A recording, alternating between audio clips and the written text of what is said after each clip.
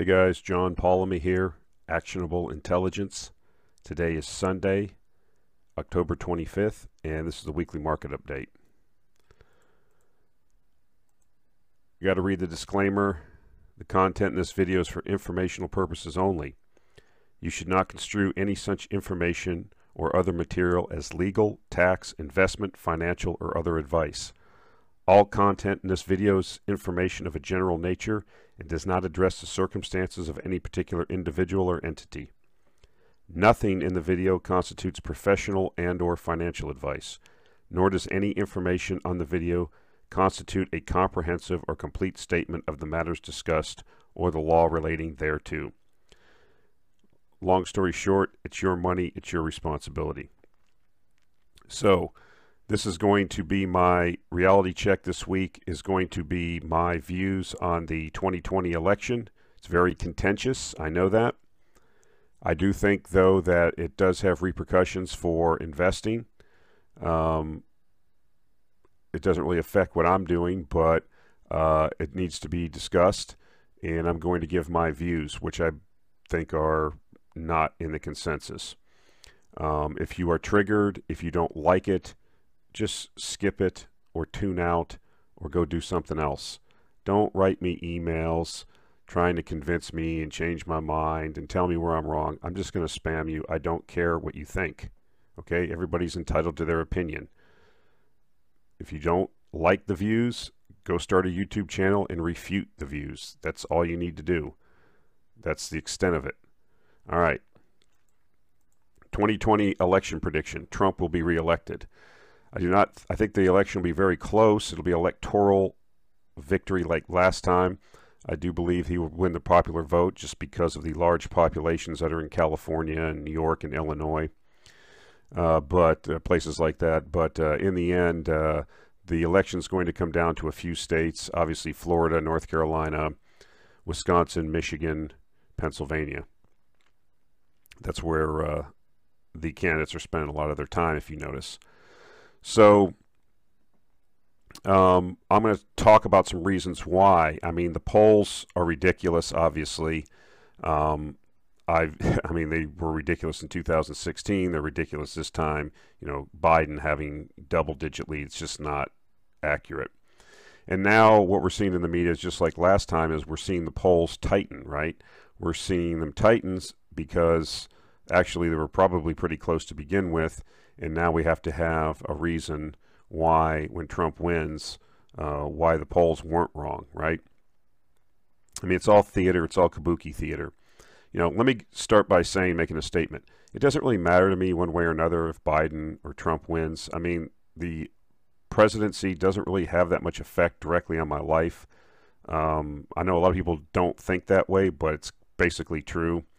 You're more apt to have focus on your school board elections, local elections, where you can influence that, where you can have a real say. These people don't care what you do. I mean, this is all lobbyists, warfare, welfare state, welfare, warfare state. Nothing's going to change too dramatically. Yes, there's some things around some judges, but, you know, all these judges, you have to remember, regardless if they're conservative or liberal, they're all from the establishment, okay? And so in the end, you know, that's why there's some disappointment around Roberts and some of these things. People thought, well, he voted for the Affordable Care Act. He was supposed to be a conservative, blah, blah, blah. I mean, this is what I'm talking about. This is, these people come up in the establishment. They go to establishment schools. They're part of the establishment. They know each other. It's not that big of a difference. So anyways, why do I think Trump will be reelected? Well, number one, he has the power of the incumbency. He is the president of the United States. Anytime he speaks, he's going to be on the news. He is a master, whether you like him or not, he is a master at manipulating the media. He deliberately says things, you know, a lot of people that don't like him think he says things because he's stupid or he's an idiot. He does things, he'll make mistakes, grammatical mistakes, or say something that people think is stupid, but then the media focuses on that mistake, but it draws the media's attention to that particular topic, which is really his goal. So he's very good at, that's one thing he is a master at. He's an entertainer. He had a successful show. He was in the New York real estate market and media market for decades. He knows how to get press. I mean, this is a guy that used to call into talk shows in New York and pretend he was a subordinate of Donald Trump. He had some pseudonym and talk about how great Donald Trump was. It was just, I mean, he knows what he's doing with the media. And the incumbency he gets, that has a lot to do with it.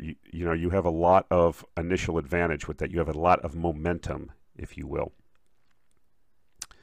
Another thing, I'm not going to talk about the pandemic and the economy. That's already been done with. But here's some things that I look at that a lot of people don't look at. There are more than 800,000 sworn law enforcement officers serving in the United States. And, during the summer, we had all of these protests, if you will, rioting, I call it, lawlessness. And the police were denigrated. It's the police's fault, blah, blah, blah. Okay. We've never, in many cases, adjudicated any of these cases that I know of to a completion, so we can actually, have put, guilty until proven innocent. We've taken it right to the streets, revolution, and people have denigrated all police. Am I saying in a population of 800,000 law enforcement officers there aren't people that are bad apples? Yes, there's bad apples in every walk of life, every profession. That goes without saying. You're dealing with human beings. But the way that the police have been maligned over the last few years, that they've been blamed for everything. I mean, they have a very tough job, right? You're dealing, a society that I think has lost its moral compass. A lot of people doing a lot of, wild and crazy things, and you're dealing with this constantly. Now, that doesn't make it as an excuse for shooting people that are unarmed, but, I'm not going to get into each individual case. What I am going to say is that's 800,000 people that have a lot of family members, that have a lot of friends, that have wives, that have children, that have parents, okay? And they see their loved one being maligned like this when they know them as not to be that type of person. I'm not sure how many Biden supporters you have there. That's one anecdotal thing. Now, a lot of these are going to be anecdotal, and they're not going to be objective where you can go to an article or give me a link, John, to prove this. I'm just giving you, when I think about this, how people think, how human nature is. The number one priority for most people, and mostly your suburban mom, middle class, upper middle class, Karens and mommy bloggers and all that stuff, is they want to feel safe. They want law and order. They have this little life they've created of, crafts and Thanksgiving dinner and child activities and their little family unit, blah, blah, blah. And they don't want protesters walking down their street at 3 in the morning yelling, "Wake up, motherfucker, wake up." I mean, people don't like that.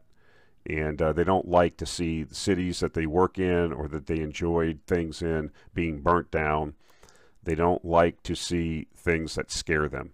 And they have been scared.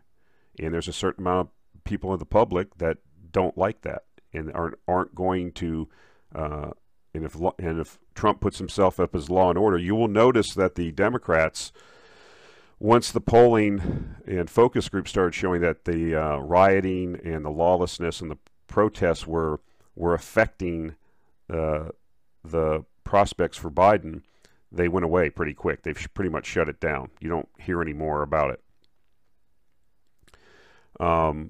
That I find interesting.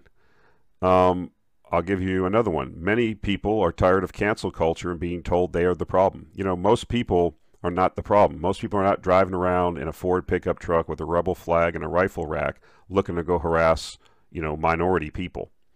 Most people are just living their life, doing their thing, going to work, dealing with their own problems, dealing with sick parents, dealing with problems in their business, dealing with problems at their job, coronavirus, somebody with Alzheimer's in the family. It goes on and on and on. Personal medical issues, okay? Everybody's got their own problems.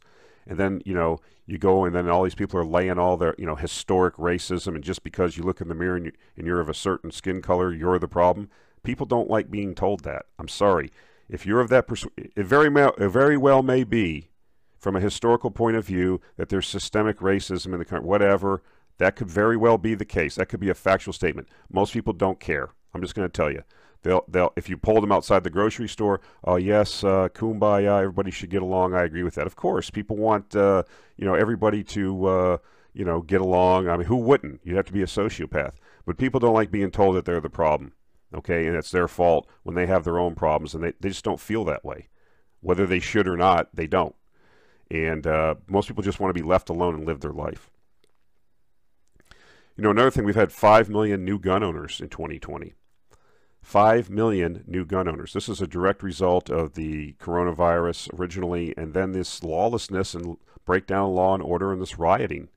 I mean, people can call it peaceful protest, but 5 million new gun owners.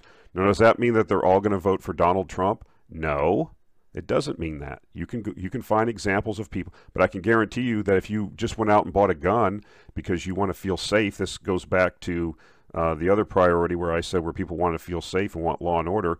Are you going to vote for a party and for people that have said that they are for gun control? I mean, that dog doesn't hunt. Now, out of those 5 million people, like I said, most people are not all single vote issue voters. But I've been interested in like watching a guy like Tim Pool. I mean, the guy described himself as center left, liberal, and you'd think he's the biggest advocate for Donald Trump. He's same thing. He wants to move out of a big city out to a rural area. He's got a gun. He's talking about some of these same issues. And this is a guy that's a millennial. Okay. I'm telling you that people don't like disorder. People don't like uncertainty. People want things calm. They want some certainty. They want stability. Now, the coronavirus thing, a lot of it's going to come down to whether people blame President Trump directly for a virus. I mean, viruses are going to virus. I mean, we've had viruses before. We've had H1N1. There was a big, I went over it before. We went through the swine flu in Vietnam when they brought back and we lost several 100,000 people. I mean, I was shocked. I was reading about it the other day. Lyndon Baines Johnson was in the hospital during that particular flu, okay? He had to be, when he was president, famous people died, during that. So this isn't the first time this has happened. Do people blame President Trump? We'll find out on November 3rd.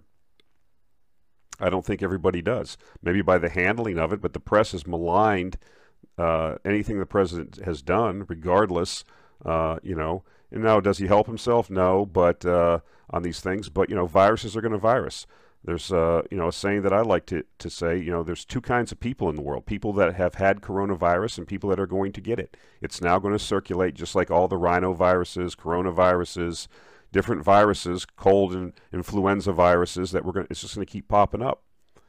So it's not Ebola. If you're under 65, you have a 99.85% chance of living. I mean, we're going to look back on this thing and say, my God, how crazy did we get? So we'll see what effect that has. But, 5 million new gun owners, I'm not sure they're all going to want to vote to have their guns confiscated.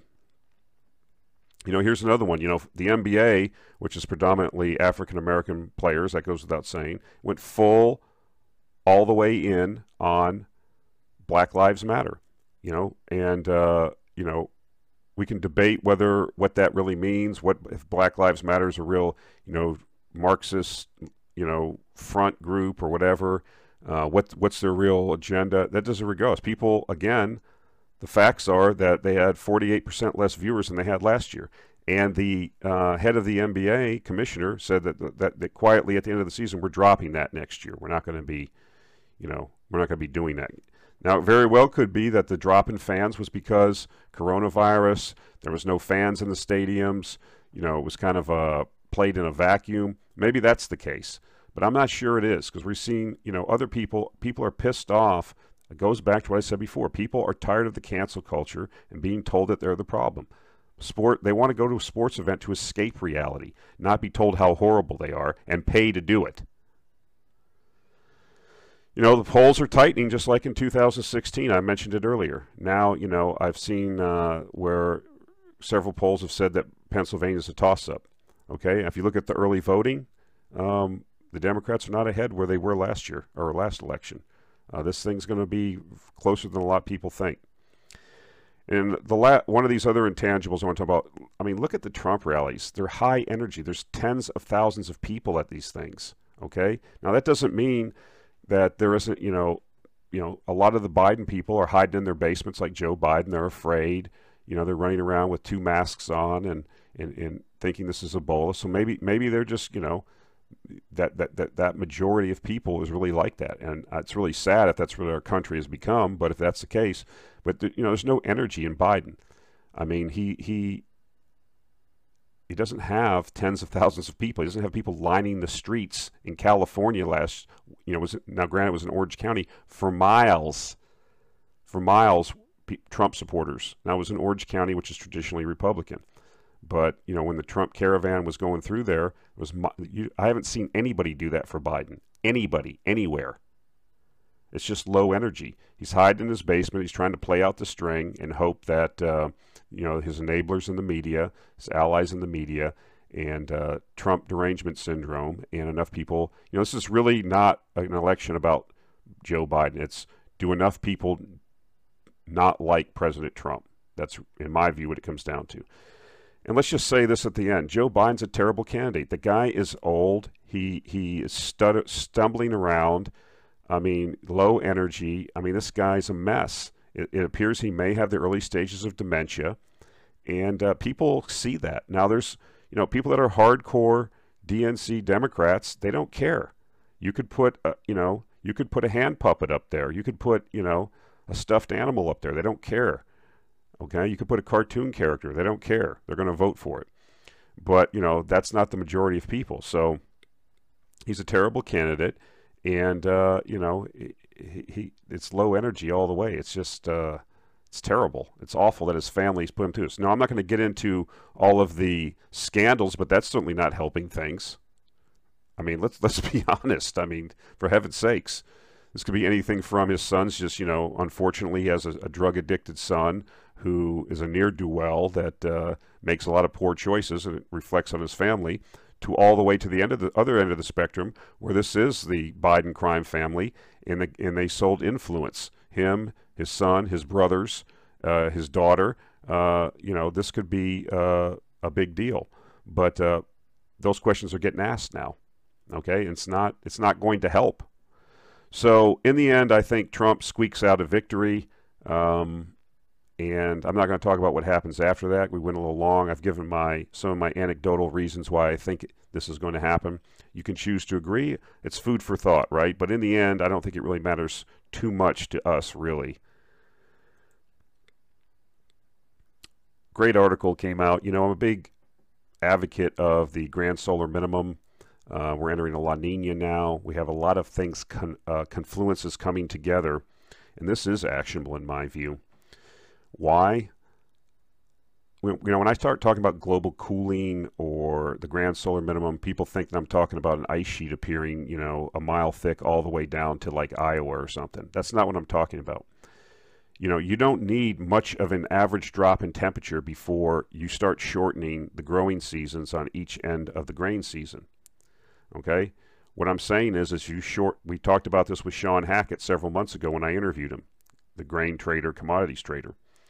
If you shorten the growing season in the spring and you get the crop in late, and then you have to harvest early, or you have damage because of frost, if you shorten it by a week or two on each end, that's a big deal. That means yields go down substantially.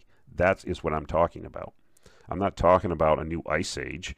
I'm talking about global temperatures dropping, a half a degree or a full degree on average, and that is a problem.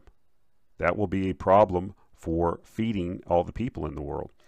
And this, this is the Investors Business Daily editorial. NASA data show that global temperatures dropped sharply over the past 2 years.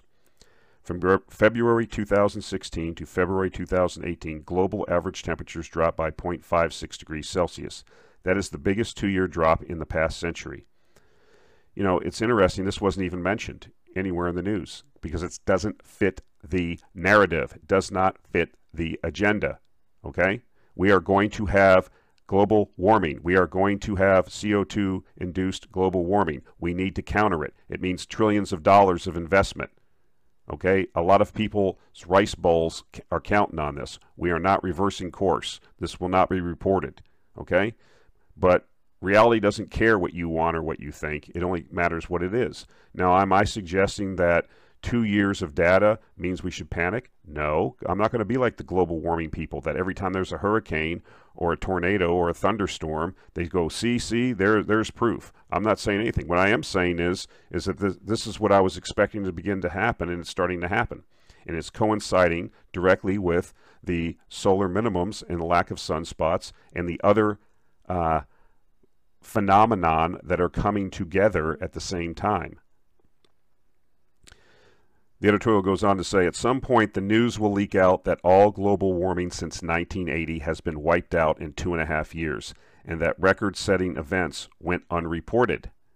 And in the editorial, they say that the danger is that people then spectrum shift, right, from global warming to global cooling and overreact, okay? And what I'm trying to tell you is that this is possibly going to be actionable. You know, grain prices are creeping up. Have you been watching them? Now, they haven't went on a big run yet. They're coming up along resistance. I didn't put charts up, but you can go look at the DBA. You can look at wheat. You can look at corn. These things are moving higher. And it's in the context of an inflationary mindset being created around the world by central banks. So you got more wind in your sails is what I'm saying. So this phenomenon needs to be watched.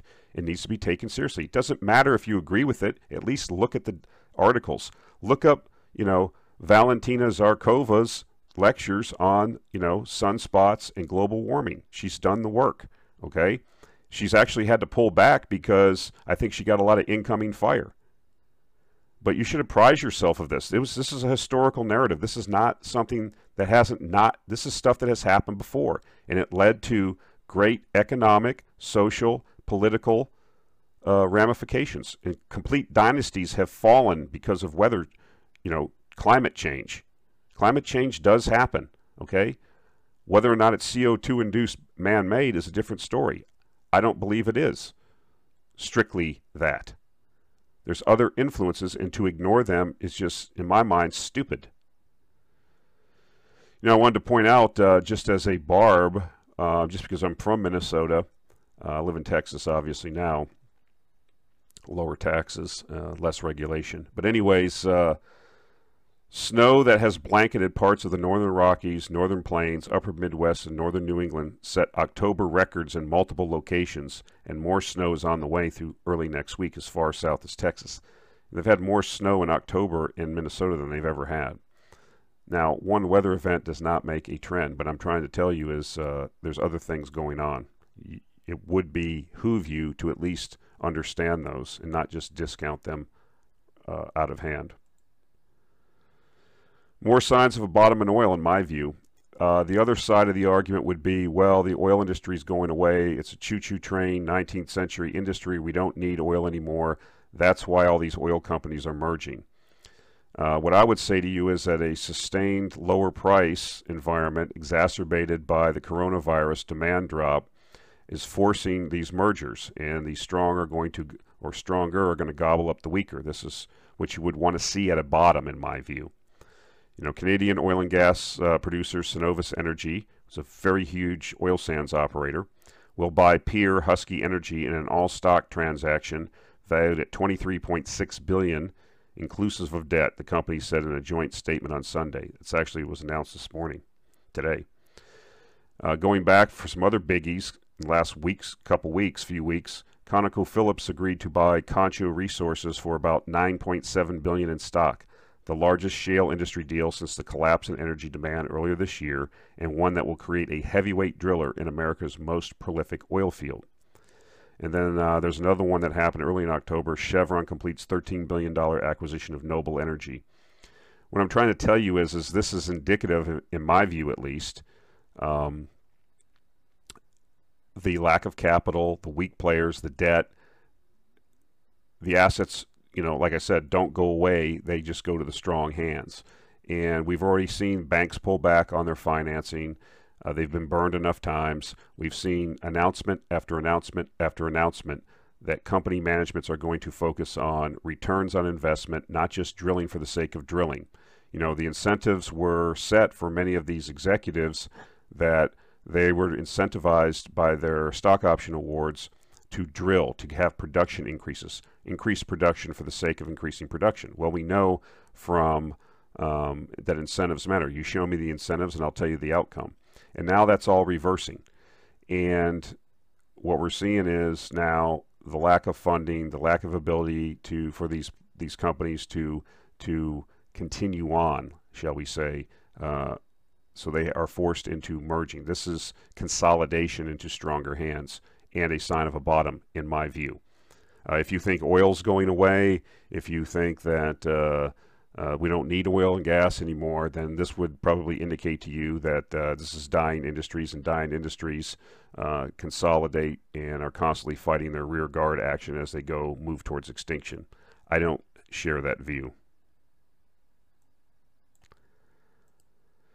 Thought this was interesting. Chinese stockpile copper as part of their 5-year plan. I'll put links to all these articles in the show notes, as I always do.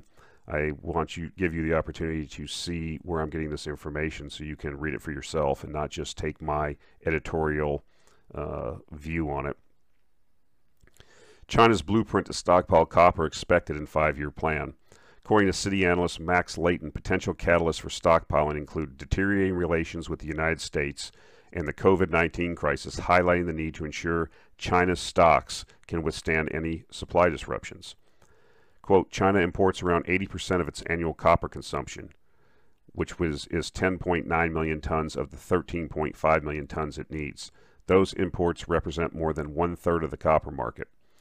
What I've said before is when China decides to do something in a market, especially a commodity market, if they decide to go all in, it can affect the price. You will note also that the copper price is well above $3 a pound now. It's hovering around $3.10, $3.15, somewhere in there. It's in a definite uptrend. All the indicators are aligned. It's in a bull market. Do I know how high it will go? No, I do not. But it is an indicator of I think, several things. Lack of investment in new copper mines, so supply is constricted, as is all commodities.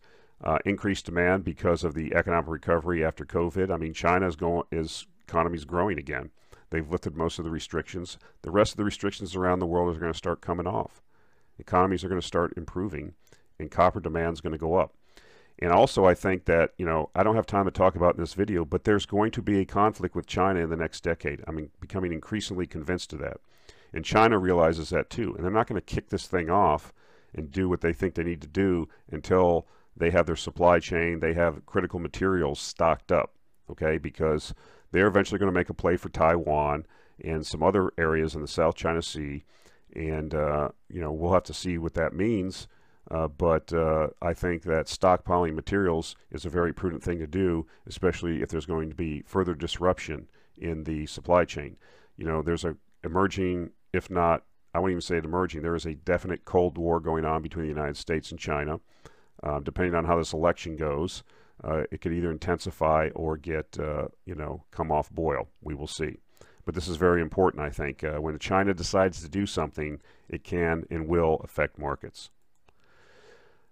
Another tidbit, sometimes we have these one-offs, we talk about Bitcoin being bought by several corporations.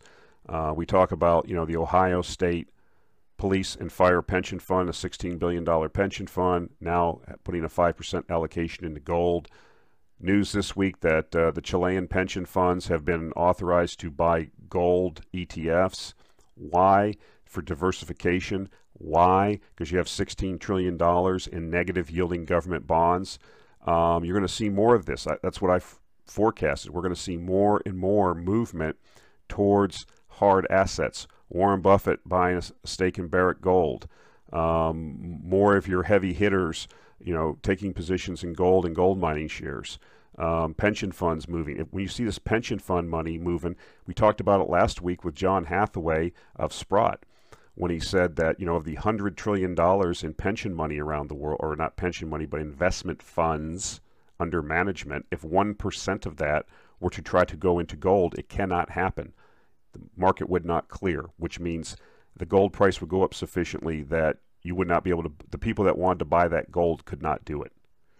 So that's what I anticipate happening. And this snowball starting to pick up speed. It seems like every week we're getting another announcement of some entity being either allowed to buy gold or buying gold as a asset. And this is what happened in the 70s. A lot of you young guys weren't around. This is what happened in the 70s and early 80s. People didn't have a 60-40 Edward Jones target 2045 portfolio of 60% stocks, 40% bonds.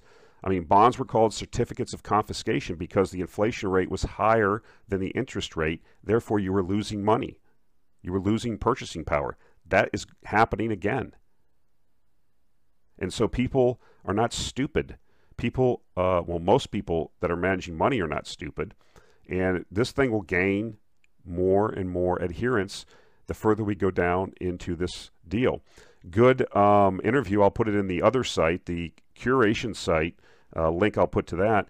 Stephanie Kelton, the MMT advocate who wrote the book The Deficit Myth, was interviewed on Macro Voices with Eric Townsend. I will put a link to that. It's a very excellent interview. You need to start thinking about this. This is where we're going over the next decade, whether you like it or not. And people that get positioned first are the ones that are going to be safe, and the people that are going to be able to benefit. People are going to come around to the fact that they're being ripped off by these governments and their currency manipulation. All right, that's it for this week. I hope I aggravated and pissed off enough people on this call. We'll see how the comments look, but this one ought to blow up pretty good. Thanks for listening, guys, and we'll talk to you next time.